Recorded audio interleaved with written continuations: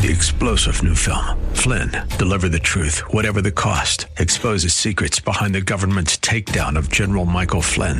Flynn knew what the intel world had been up to. He ordered the first audit of the use of contractors. This set off alarm bells. He told the truth. He was the most dangerous person for Donald Trump to hire. They had to get rid of Flynn. Flynn, deliver the truth, whatever the cost. Available now. Watch it today. Go to salemnow.com. salemnow.com. In just a few moments, you're going to hold communion in your hands. And let me tell you, when you pick that little piece of bread out of that tray, and you pick that little cup of juice out of that tray, when you pick it up, you are proclaiming that Jesus is the Christ, the Son of the living God. Jesus is the King of all kings. He's the Lord of all lords. He's the way, the truth, and the life, and there is no other. That's what you're proclaiming.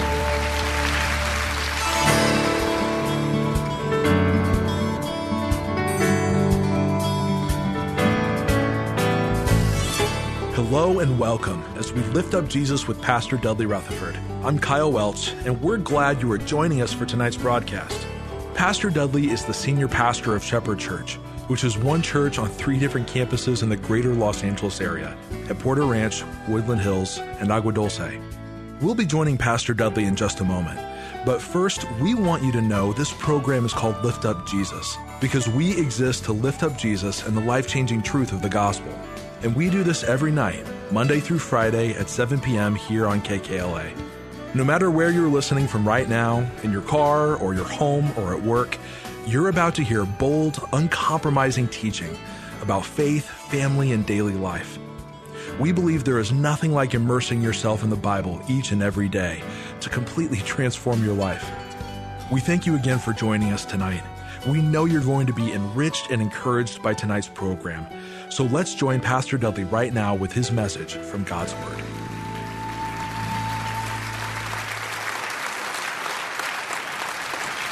Take your Bibles and turn to 1 Corinthians chapter 10 and 11. And I want to speak to you on this subject, worthy and unworthy. Now, whenever I tell people I'm a preacher, they always ask me 2 questions. Question number 1, what is the name of your church? And I have a place for that in your note. I want you to go ahead, write down the name of our church. Just write it down, best you can. Most of you can't spell shepherd, but you write it down. Here's the correct spelling of our church, Shepherd. There's not 2 P's or 2 H's, and there's not an A. It's just 2 E's, Shepherd, okay?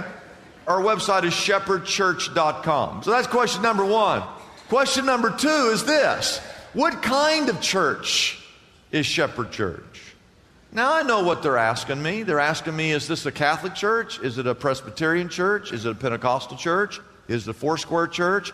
Is it an evangelical church? Is it a Baptist church? Is it a Southern Baptist church? Is it an Independent Baptist church? What kind of church is it? And here's the answer. I want you to write this down. I tell this to people. It is a Christian church. It's the last 3 letters, I-A-N. I-A-N points back to the subject matter, which is Christ. This church belongs to Christ.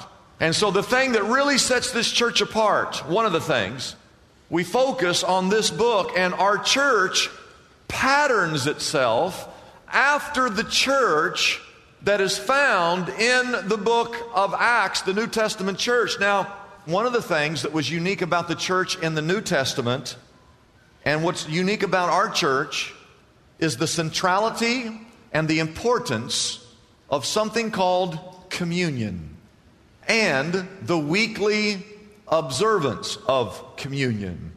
We know that communion was central to the church and the New Testament. There's a couple different texts I want to show them to you. Number 1 is in the book of Acts.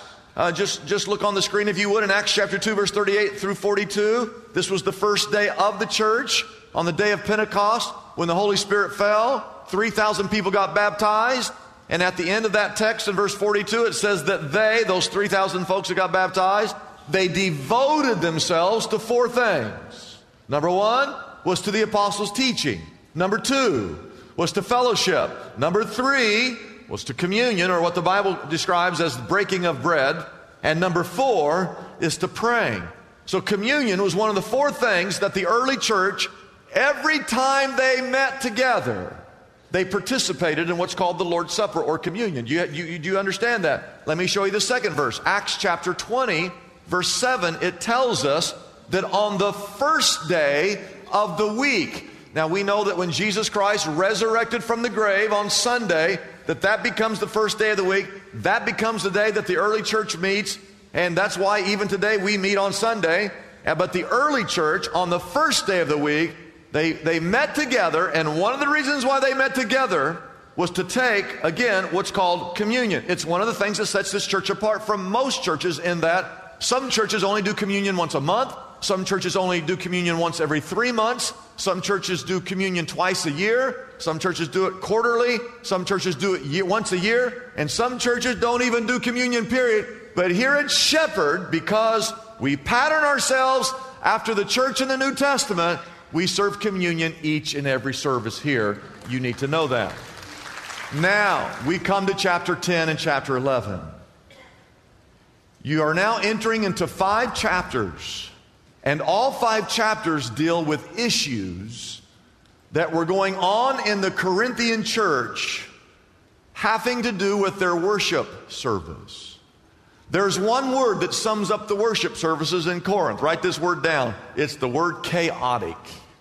In our text, Paul is concerned that the people who are participating in an unworthy manner. Now I have to say this is very serious.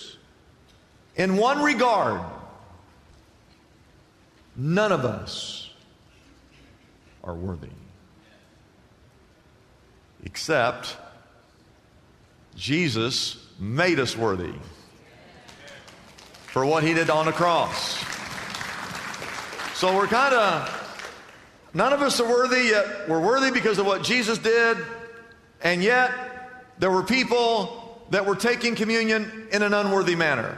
Here's the verse in 1 Corinthians chapter 11, verse 27. Paul wrote, "Whoever eats the bread or drinks the cup in an unworthy manner will be guilty of sinning against the body and blood of the Lord." Look at verse 17 and 18, chapter 11. "In the following directives I have no praise for you. For your church services do more harm than good." Verse 18. "In the first place, I hear that when you come together as a church, there are divisions among you.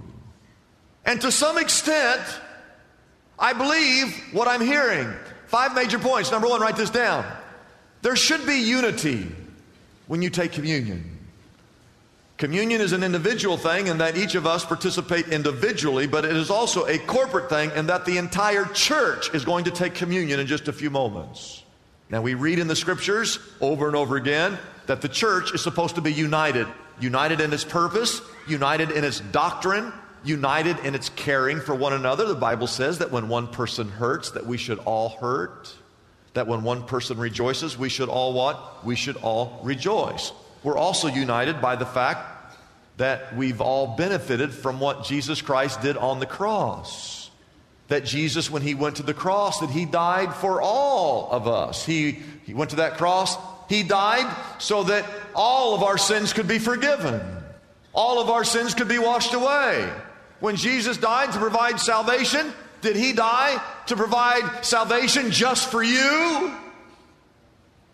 Or for everyone who's here? Which is it? For everyone. And doesn't it make sense that if Jesus died on that cross for all of us so that we can all go to heaven, where we will all live for all of eternity, doesn't it seem kind of silly that we can't get along here in the church? And I will tell you this, I've told you this before, one of the most treasured possessions of any church is our unity. We have to protect our unity above all things. Even if you have the right doctrine, you go to a church, man, we have the best doctrine. If you can't get along with each other, no one's going to care about your doctrine when they see you can't get along with one another. Number 2, write this down. There should be thanksgiving. Verse 23. For I received from the Lord what I also received on to you. I passed on to you.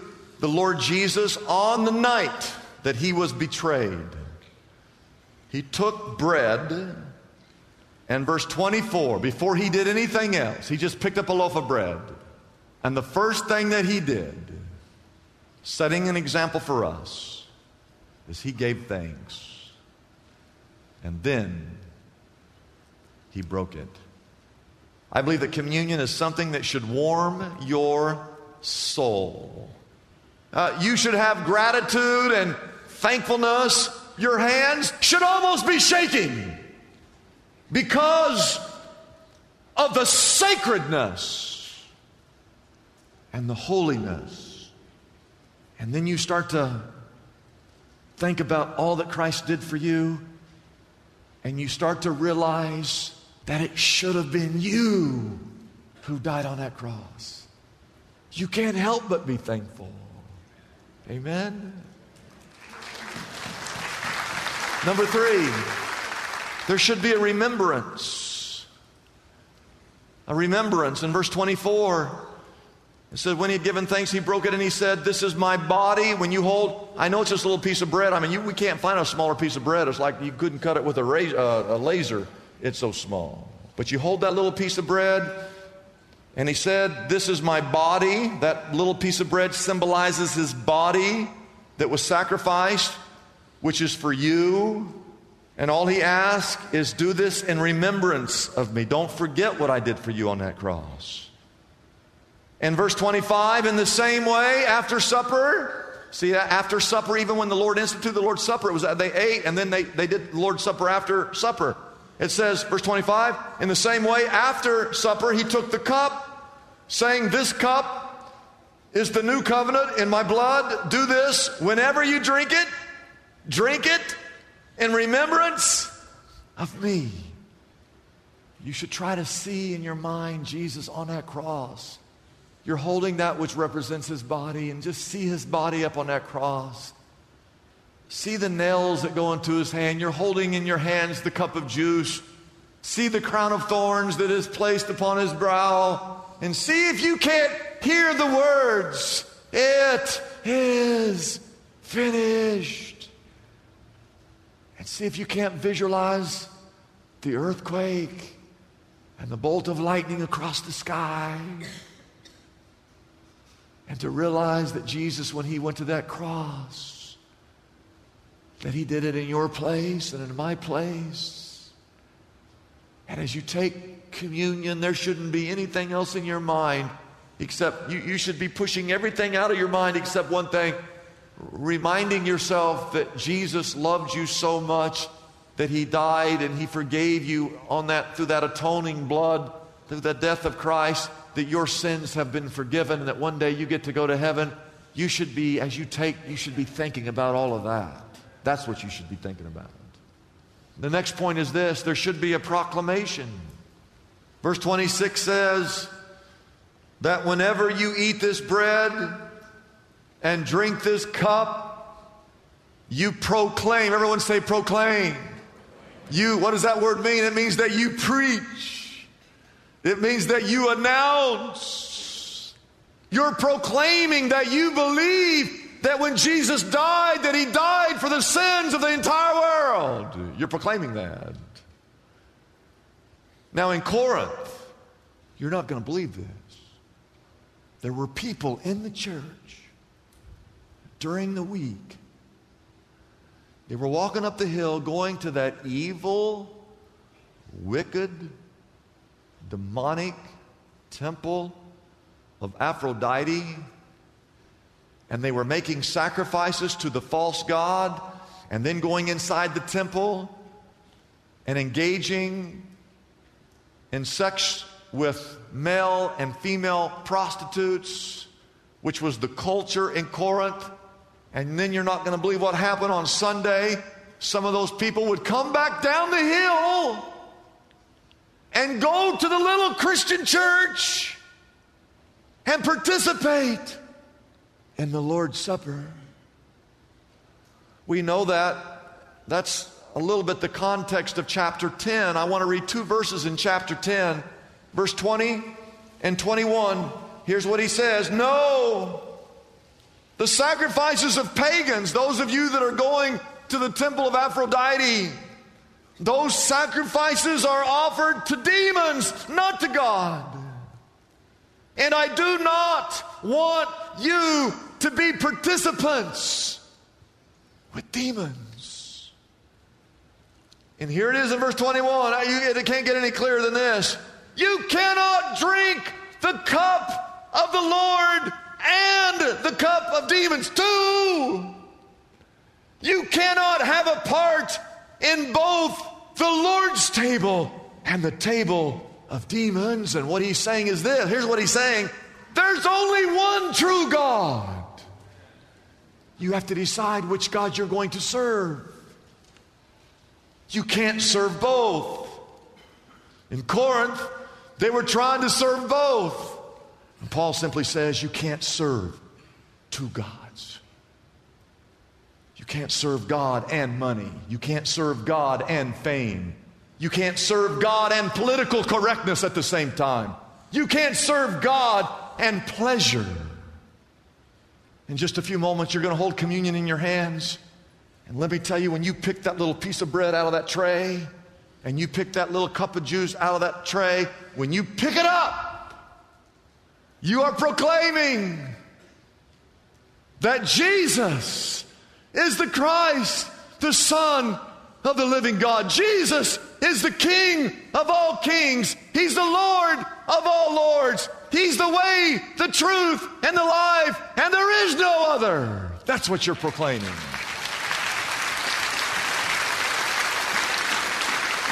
Number 5, there should be a self-examination.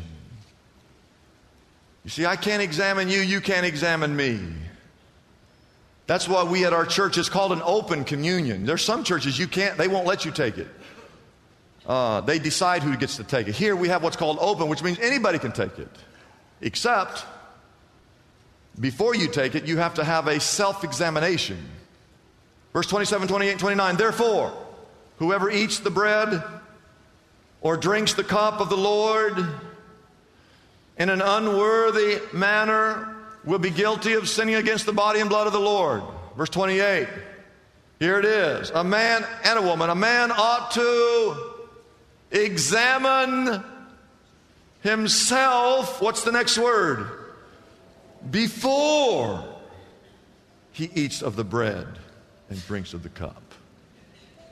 Look at verse 29. For anyone who eats and drinks without recognizing the body of the Lord eats and drinks judgment on himself. As we close, I want to give you five things that you know if you're taking communion in an unworthy manner. Number 1, if it's a ritual. If it comes down the row and you pick it up and you take it and it just goes on and it's just something you do week after week and it just has become a ritual to you and you no longer understand all the things that I've talked about today, you are taking communion in an unworthy manner. If you're not thinking about what he did and remembering him, expressing your gratitude, almost trembling, understanding the holiness of this moment. Number 2, write this down. If you're living in sin, if you're living in sin and then you take communion, you are taking communion in an unworthy manner. I was listening to KKLA this week to Frank Sontag's show. He was here last night, sat on the front row. He had some preacher on the show this week, and the preacher was talking about if a bird lands on your head, that's one thing. How many of a birds kind of like swoop down near you? Well, we've all had that. What was that? It was a bird. Okay, he's gone. But if the bird builds a nest in your hair, on your head, that's your fault. You can't blame the bird for that. It's your fault. Sin is everywhere. But if you're letting it build a nest on your head, that's on you. Number 3, if you don't believe that Jesus is the Christ, the Son of the living God, and he's not your Lord and he's not your Savior, do not participate. Just let it go down the row. You let the offering plate go down the row, that doesn't bother you. Oh, here comes communion. Oh, I'm taking communion. Oh, I'm doing that. I'm taking that. Now, wait a minute. You just let the offering plate go by. That might even be a sign that you shouldn't be taking communion. Maybe. I don't know. All I'm saying is, if you're here and you don't believe in your heart that Jesus is the Christ, you're not a believer, don't take it. Don't drink damnation on yourself. Let it go by. Number 4, bitterness. If you have any bitterness in your heart towards anybody, you can't sit here and take communion while you're mad at your husband or mad at your spouse. Well, I could never take communion then. I'll never be able to take. Well, hey, we're getting somewhere. That's the point. You're supposed to learn how to get along. You're supposed to have unity in this church. We need unity in this church. And number 5, if you're not aware that one day the Lord Jesus Christ is going to return. Because back up in that verse, I think it's verse 26, it says that you proclaim the Lord's death until He returns. So here's the deal. This is kind of weird. I have 2 eyes up here. I got one eyeball. You see my eye? I don't know if I can do this. I got one eyeball looking that way. I'm looking back at what Jesus Christ did for me when I take communion. But I got another eyeball looking forward, because I'm only doing this until He comes. Are you with me? Are you with me? Are you with me? Everything? So you see, we just got these emblems. But one day He will be here face to face. I'm only doing this until He gets here. Amen? Now, the Orthodox Jewish family during Passover, they have this dinner called the Seder. And at the Seder, they're all going to sit around the table and eat. They always have an empty chair. Whole table's full, but they put one empty chair. And right before they eat, they say to the firstborn, "Son, go outside and see if Elijah is on his way." Because they believe that when Elijah comes, it's the sign that the Messiah is on his way. And you came to church, right before you walked into church, you should have stopped and looked up and thought, maybe this is the day. I don't see Him, but I'm going to go in here now and take communion until He gets here. And then you take communion, waiting for the Lord Jesus Christ to return. We hope you enjoyed this edition of Lift Up Jesus with Pastor Dudley Rutherford. As you can tell from his message tonight, Pastor Dudley has a driving passion to talk about Jesus everywhere he goes and with everyone he meets. So often, a person has never heard the life-changing message of the gospel. Or perhaps they, at one time, experienced the transformation that is only possible through Jesus Christ, but now they're discouraged or in need of hope. If that is you, we invite you to reach out to us right now and let us pray with you. Our toll-free number is easy to remember. It's 888-818-4777.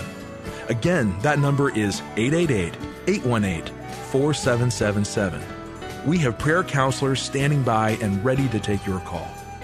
The secret to overcoming any obstacle you are facing today is revealed through one of the most extraordinary victories ever recorded in the Bible, the Battle of Jericho.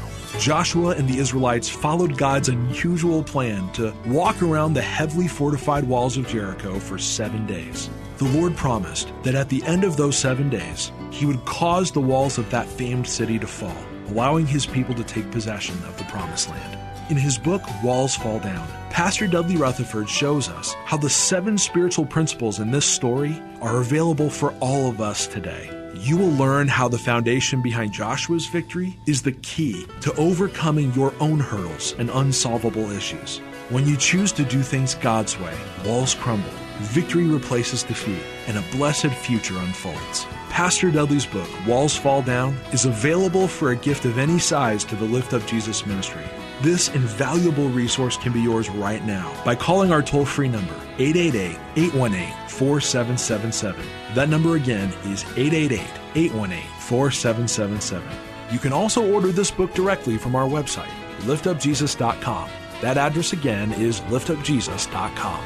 Discover how your personal Jericho battle is no match for the power of an awesome God. Call us right now and receive your copy of Walls Fall Down by Pastor Dudley Rutherford today.